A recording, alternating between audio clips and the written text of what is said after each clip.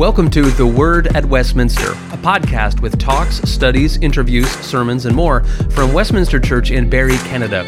It's about learning and living God's Word.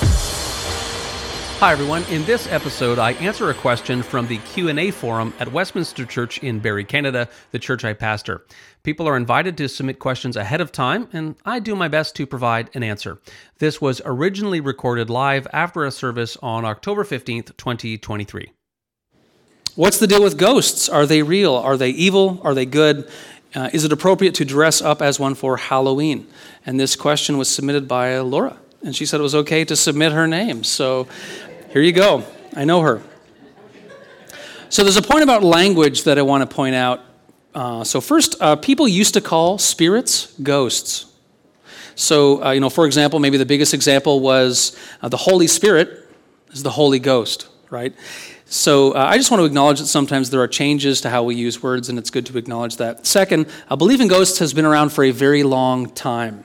So even in the Bible, and we'll get to what the Bible teaches shortly, some people seem to wonder if ghosts are real. And one actually example from the Bible itself is, remember that story in the Gospel of Mark where it's Mark 6, Jesus is walking toward the boat, and they wonder if it's a ghost, right? So they wonder about this. It's not, of course, but just another reminder that interest in ghosts has been around for a very long time. Today, there's a massive infatuation with ghosts. When I was young, there was a really popular movie. Maybe you've seen it. Ghostbusters, right? Who are you going to call?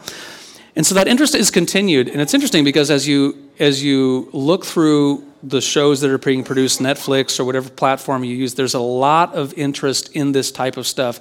Ghosts, stuff in the supernatural realm. To me, this actually communicates that people have an interest in something spiritual. They maybe don't know what, or they don't know why, but to me it shows that there's something there. Okay, so what are we talking about when we say ghosts? What the question is getting at is, I think, the popular idea of ghosts as almost invisible, non-physical, dead people who have somehow returned.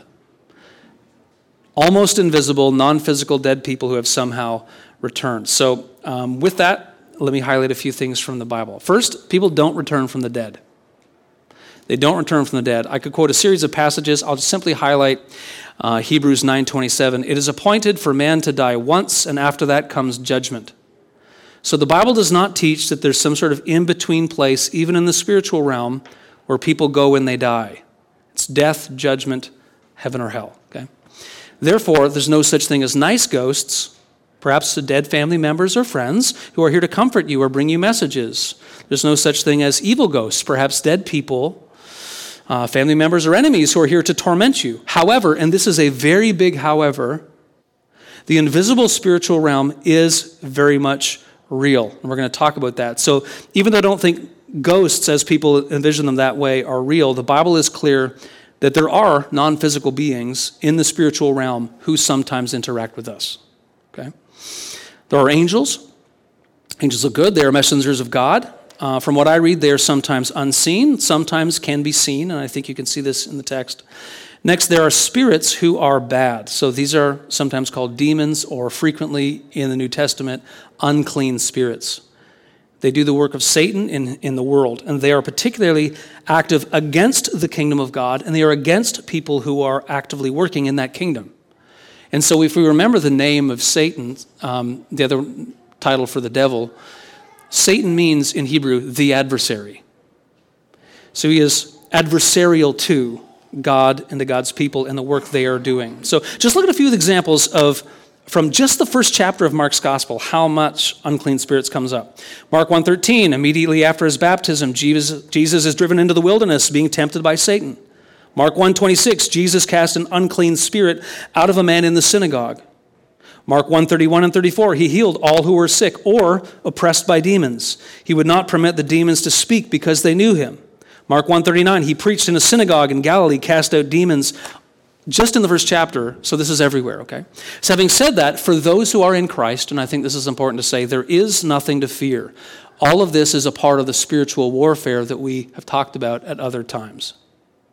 This is not to say that people, including Christians, can't be influenced by something that is unclean or in the demonic realm.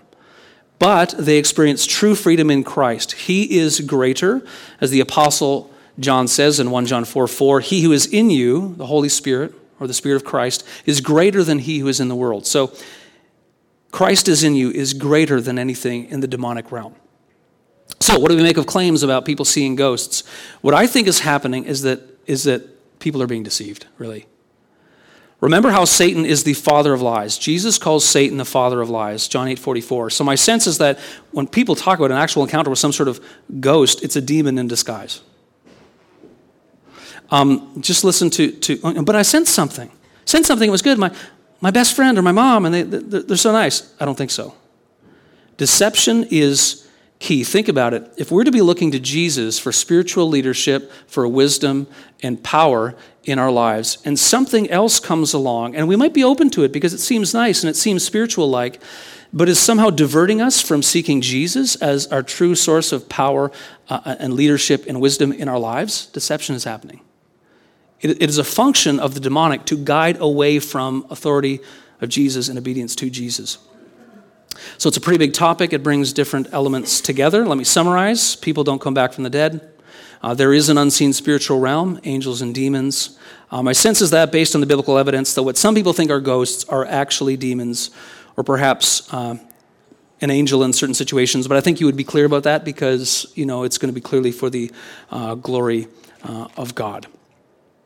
By the way, this is partly why the Bible warns so strongly against staying away from things that cause confusion about the spiritual realm. Okay, so dark power is real. Also to say, I think about, didn't have it here, but the Apostle Paul talks in 2 Corinthians about Satan masquerading as an angel of light and his servants masquerading as angels of righteousness. Satan actually masquerades as an angel of light in the spiritual realm, and he has workers who masquerade as good in the demonic realm. Okay, so dark power is real. It's satanic. No seers, no necromancers trying to speak with the dead, or mediums. Just look at Leviticus 20. Don't use Ouija boards. It sickens me that this stuff is in Toys R Us because it actually can conjure dark, deceptive power.